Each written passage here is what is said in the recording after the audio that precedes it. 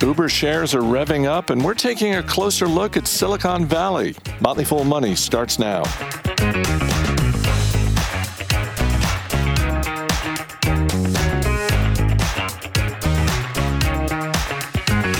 I'm Chris Hill. Joining me in studio today, Motley Fool senior analyst Bill Mann. Thanks for being here. Hey, Chris, how are you? I'm doing all right. Let's talk a little Uber, shall we? First quarter revenue, 29% higher than a year ago. CEO Dara Khosrowshahi says that Uber is going to be GAAP profitable by the end of the year. And I think investors believe him because that plus the results has shares of Uber up 8%. He has set financial targets for this business in the past, and they have met them either on time or early. It's going to be pretty interesting to see if they deliver on this one. Yeah, they have. Obviously, this was a better quarter for them than they had last year. It is still a company that has negative EBITDA, and I know that acronyms are really great radio. That is earnings before interest, taxes, depreciation, and amortization. It's still negative. And so this is a company that is showing some promise as a platform to deliver people and goods and services. They talked a lot about IT efficiencies. I still wonder on a very base level how all that is worth at this moment, $71 billion. That was going to be my next question, because this really is a business that is stronger in pretty much every way than it was 5 years ago. Undoubtedly true. And yet the size of it, and that was, worth remembering, when Uber went public, they were coming public at such a size. That was part of the conversation when Uber first went public. It was just sort of like, wait a minute, how big is this company going to be on day one of being public? And so where do you think the conversation goes from here? Because obviously he's put out there, this is the financial target we're trying to hit by the end of the year.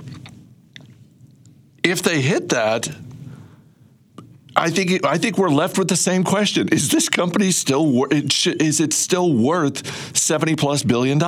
Yeah, and obviously we don't know the answer because you're talking about a fact that has yet to happen, or at least an eventuality that has yet to happen. But obviously, it was a strong start for them, and they say they have a global scale and they have a significant data advantage over most of all of their competitors, but it still feels like a mature business to me. And when you talk about a platform, they're delivering people to places. They're delivering food to people. They have a couple of different divisions, all of whom feel like Lord of the Flies type industries. So maybe you can roll up 4 or 5 bad businesses and turn them into a good business. That's what the stock market is telling you is going to happen. I've never looked at Uber and have understood exactly why people were so excited for it as a business. I mean, I understand exactly from a service perspective why you might like Uber, but as a business, not $71 billion. Well, it's a great point because I do think that is baked into the stock price. And it's the thing that really doesn't get talked about. It's the idea that the financial metrics of Uber aside, this is a business that people who have used it and had good experiences with it, and I think most people who have used it have had good experiences with it, they want it to exist. It's like there's a wish fulfillment aspect to Uber right. That, as much as I love Starbucks, if in a blink of an eye Starbucks went away, I'm going to get coffee somewhere else. Right. Whereas Uber is one of those businesses that if it went away, there are some people who would light their hair on fire. What are you going to do? Take a taxi? The nerve. No, I think that's exactly right. And we've always had sort of a joke / non-joke about companies that become verbs, and Uber is near the top of that list. It has, even if you're in a Lyft, even if you're in some other version of ride sharing, people call it Uber. They call it Ubering. So I think that there is obviously a huge amount of brand equity that they have, and it is all potential. But I just don't see how that potential for what are not great businesses, although they're very big, equal $71 billion. Let's move on to Pfizer. First quarter results were better than expected, despite the fact that demand for Pfizer's COVID vaccine is lower for all of the obvious reasons. Along the same lines, and I realize we're talking about two completely different businesses, and Pfizer is much more mature and established than Uber. Part of me is surprised that Pfizer is a $220 billion company. And I know I shouldn't be because it's been around for so long. But when you... And have you met Americans and our love of prescription drugs? Well, there's that as well. What do you see when you look at Pfizer as an investor? Because I see an established business that I'm not particularly compelled to buy shares of. Yeah, the pharmaceutical industry is very interesting because a lot of the biggest pharma companies, and I think that by almost any measure you would put Pfizer at or near the top of that list, have gotten away from research and development a little bit. They're allowing the single molecule companies, the small biotech companies, to do a lot of that research for them. And then when they see promise, they're just spending money to go in and buy it. And so in the case of Pfizer, so obviously it's odd, actually. It just occurred to me that Uber's revenues are up 29% and Pfizer's are down 29%. So Pfizer, maybe we found your revenues. Right. That's not how that works. But whatever. No. It's, the balance is good. And so obviously most of that drop has come because we are out of the worst of, or maybe from Pfizer's perspective, the best of the pandemic. So when I look at these companies, I think you have to view them as being portfolios of big drugs. And so they have ones that are at early stage. They have ones that are just sort of cash flow dynamics moving forward. They're not putting a penny into them anymore. They're not even necessarily marketing them anymore.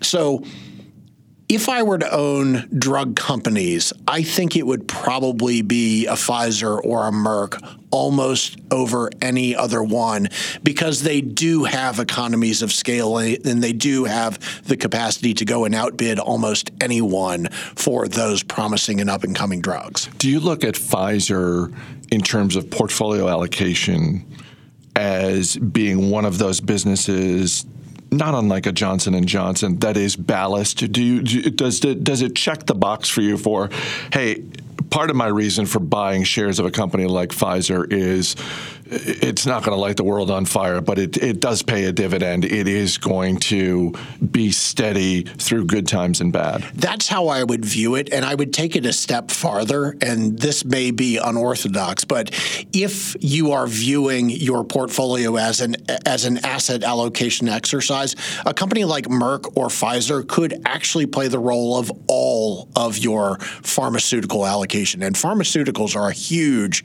business in this country. They actually make up a percentage of GDP that is well above the integer level. So it is a massive business in this country. But the way that they are going about now, you could almost view a Pfizer or a Merck as being a mutual fund of pharmaceuticals. Real quick, I want to spot you up with three things that are happening between now and the end of the week. We got the Fed meeting Wednesday afternoon. Apple reports after the closing bell on Thursday. And Friday morning, we're going to get the jobs report for April. Which of those three interests you the most as an investor? So the answer has to be the Fed number, although honestly, I'm not quite sure why. And I also think it's interesting that the Fed is putting out their number 2 days before the jobs report comes out. Now, when it comes to data, I know they have the good stuff. I know they are not dependent upon the same data that we are eventually getting. But it is a little bit interesting to me, that timing, if for nothing else, because in the fact that you can see today the market is down pretty substantially and nothing bad has happened. People are just worried about whatever the Fed is going to say. In fact, I think they know what the Fed is going to say. We could conceivably find ourselves pretty whipsawed between today and Friday when the jobs number comes out. Bill Mann, always great talking to you. Thanks for being here. Hey, thanks, Chris.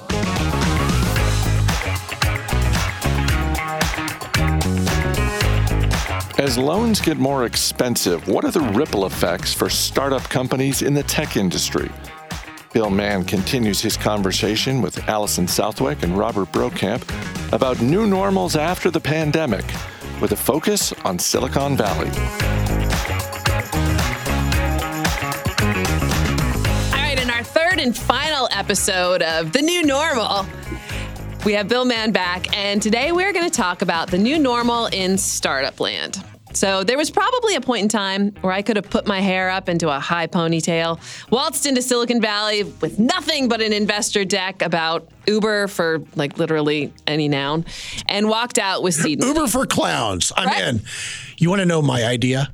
Yeah, I want to know your idea. I wanted Uber, but you only get picked up in fire trucks. It's going to be called Fuber. It was going to be. You're in, right? I'm absolutely in. Take my money, please. Bro, did you have an Uber for something idea? No, but now I'll think about it here. Yeah. My idea was Uber for laundry, but someone else also came up with it. So the other thing that I thought would be great is with autonomous vehicles, like something that would just, an autonomous vehicle that would drive your dogs around, because dogs love car rides. Or your kid can't fall asleep, so someone pulls up, you put the kid in, come back in 30 minutes, please, when the kid's asleep. There you go. $1 billion. In Old Town, it would work. This is the kind of town where people would absolutely pay for that for their dog. 100%. Ron's idea is to start a paw reading business where you can read paw reading, but it's like, no, instead of palm reading, it's paw reading. Like, I think that could actually do well here in Old Town. Yeah. You like meat. Next one. You also like meat. You're a very good boy. You're a very good boy. You're such a good boy. Yes, you are. All right. So those are our ideas that we could have at one point in time. Just headed over to Silicon Valley, get some investors, and they would just throw money. This segment brought to you by Fuber. Uber. All right, so Uber for clowns. We could have got money for it at one point in time. But now, according to the New York Times, roughly a week ago, they wrote about how faking it is out and having a legitimately viable startup is the new normal in Silicon Valley. So you might be thinking Elizabeth Holmes and that WeWork guy are to blame, but the article actually points to at least a half dozen other startup founders who have recently been found guilty of fraud and lying about the state of their business. So, Bill, what do you think? Is stuff like a strong balance sheet, having a viable business plan, is that the new normal for getting funding? You remember that old line from St. Augustine, Lord, make me pure, but not yet? Not yet. That's Silicon Valley. That's venture capital, right? In fact, as a counterexample, the answer to your question is yes, but as a counterexample, ChatGPT, which really can't do much really well, has a $30 billion valuation on it. And it at least is out there in the world. You have artificial intelligence ideas right now, and you can get checks for a couple $1 million, right? To go try and approach and even get at something that may at some point be a deck. So there is wild money out there still. Obviously, the rise in interest rates and particularly bank funding rates has hurt venture capital, or at least gotten it just to say maybe Fuber isn't as great of an idea if you have neither the technology nor the fire trucks. So I actually am on the other side of that. I think that probably we will go through a period of time in which there's a bit of purity, but the next big idea is coming. It may be AI now, but I don't see a place that is as financially competitive as the venture capital industry as suddenly saying, we need full business plans and we need profitability on the table before we invest with you. I'm rereading Thinking Fast and Slow by Daniel Kahneman, and he talks a lot about how basically we make snap decisions based on all kinds of things that we don't recognize. And some of it is charisma and confidence, and some of it is just the size of a font or something like that. And I think that it's clear that a lot of investors and people in Silicon Valley, but even just regular investors, right? And people in the media, frankly, sometimes some of us here at the Motley Fool, we're wowed by flashy people with flashy presentations. So it'll be interesting to see if people decide not to do that. But frankly, I think we're hardwired to fall for our confidence and charisma. So I don't think it's going to be changed. I think it's always going to be that way. Yeah, go back and watch the monorail episode from The Simpsons. It's not new. Monorail, monorail, monorail. Written by Conan O'Brien. Oh, did he write that one? He wrote that episode, yeah. Right. Well, I mean, and the monorail episode is based on The Music Man, right? Yeah. So it's like, there's nothing new under the sun. I guess there is something with these new normals where it's like, well, how long does a new normal last? A new normal could actually only last a few months, a year, not really that long. And ultimately, we're going to revert back to our old habits of believing the hype and getting excited about ChatGPT and just throwing money at FUBAR. Not FUBAR. No. Those people have a really strong copyright. You've already got a naming problem, so we're going to have to workshop that. Going back to paw reading. Well, I think what's really important to point out is that people are in fact going to jail, including Elizabeth Holmes, for having gone beyond promising something to moving on into the realm of fraud. And what it should tell you is that there's no such bright line as fraud versus fanciful, I'm planning on doing this. But the fraud tends to come up when it seems like what they're promising is impossible. And in the case of Elizabeth Holmes, the thing that they were promising and actually putting out into the market was actually dangerous. And so I don't know that the law really wants to be in the role of legislating or determining what is a hopeful statement and what is actual fraud. So until the period of time in which we all turn our back on hopeful statements, fraud's going to be a part of our existence for as long as that's not the case. Yeah, who doesn't love a hopeful statement? It's just human nature. Yeah. You want to ride in a fire truck? You say that to all the boys.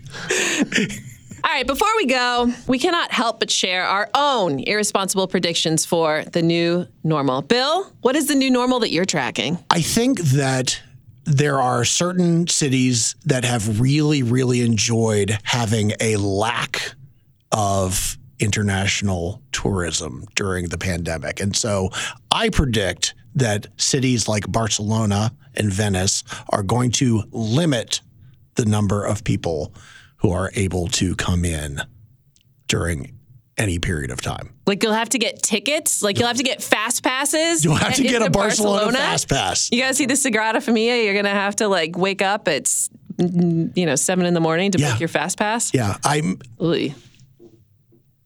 Was that not fun enough? Can I get back to the? No, I want to. No, that's fun. No, it's I want to know more about it. Go on. I want to hear. Explain why. So Barcelona, for example, had on average 20 million tourists per year coming and visiting, and it's like that old thing where it's impossible to observe something without changing it.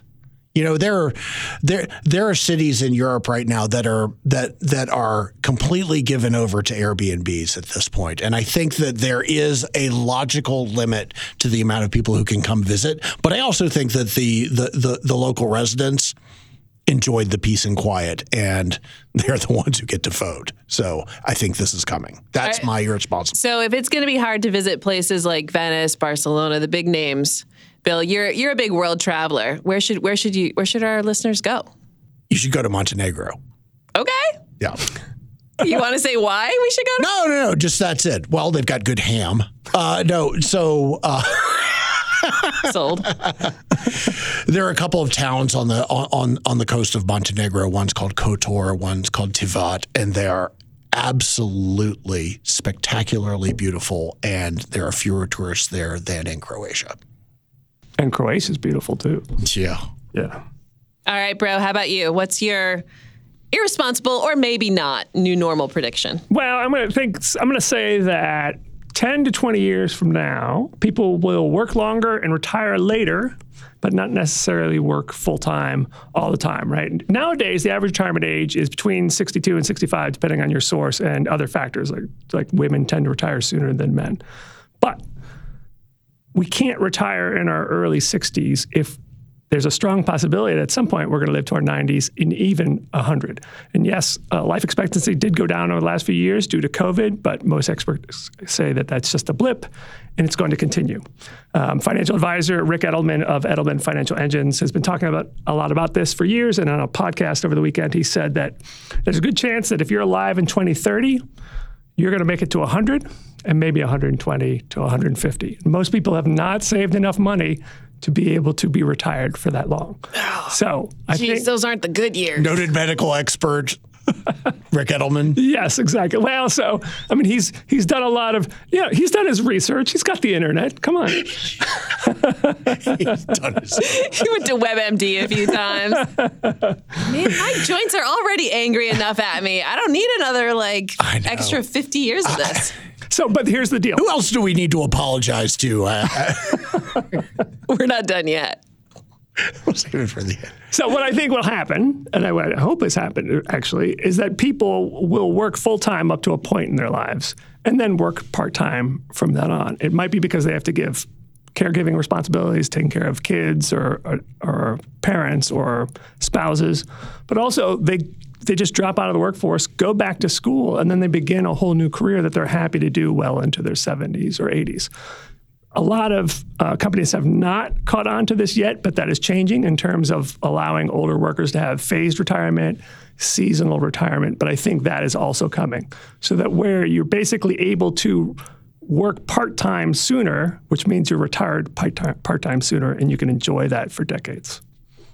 All right. Well, I took the brief seriously, and so my irresponsible new normal prediction is that a Shen Yun performance is going to be happening in your house at all times. You're going to wake up, make a cup of coffee, and a scarf is going to land in your Sanka as a dancer floats by. Welcome to your mesmerizing new normal. Very nice. I love the thought of remote work performances. We can combine it.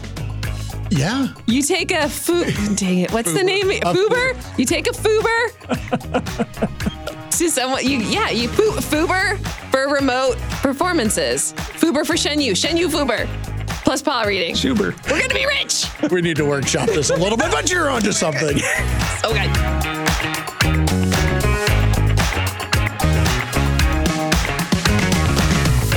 As always, people on the program may have interest in the stocks they talk about, and the Motley Fool may have formal recommendations for or against. So don't buy or sell stocks based solely on what you hear. I'm Chris Hill. Thanks for listening. We'll see you tomorrow.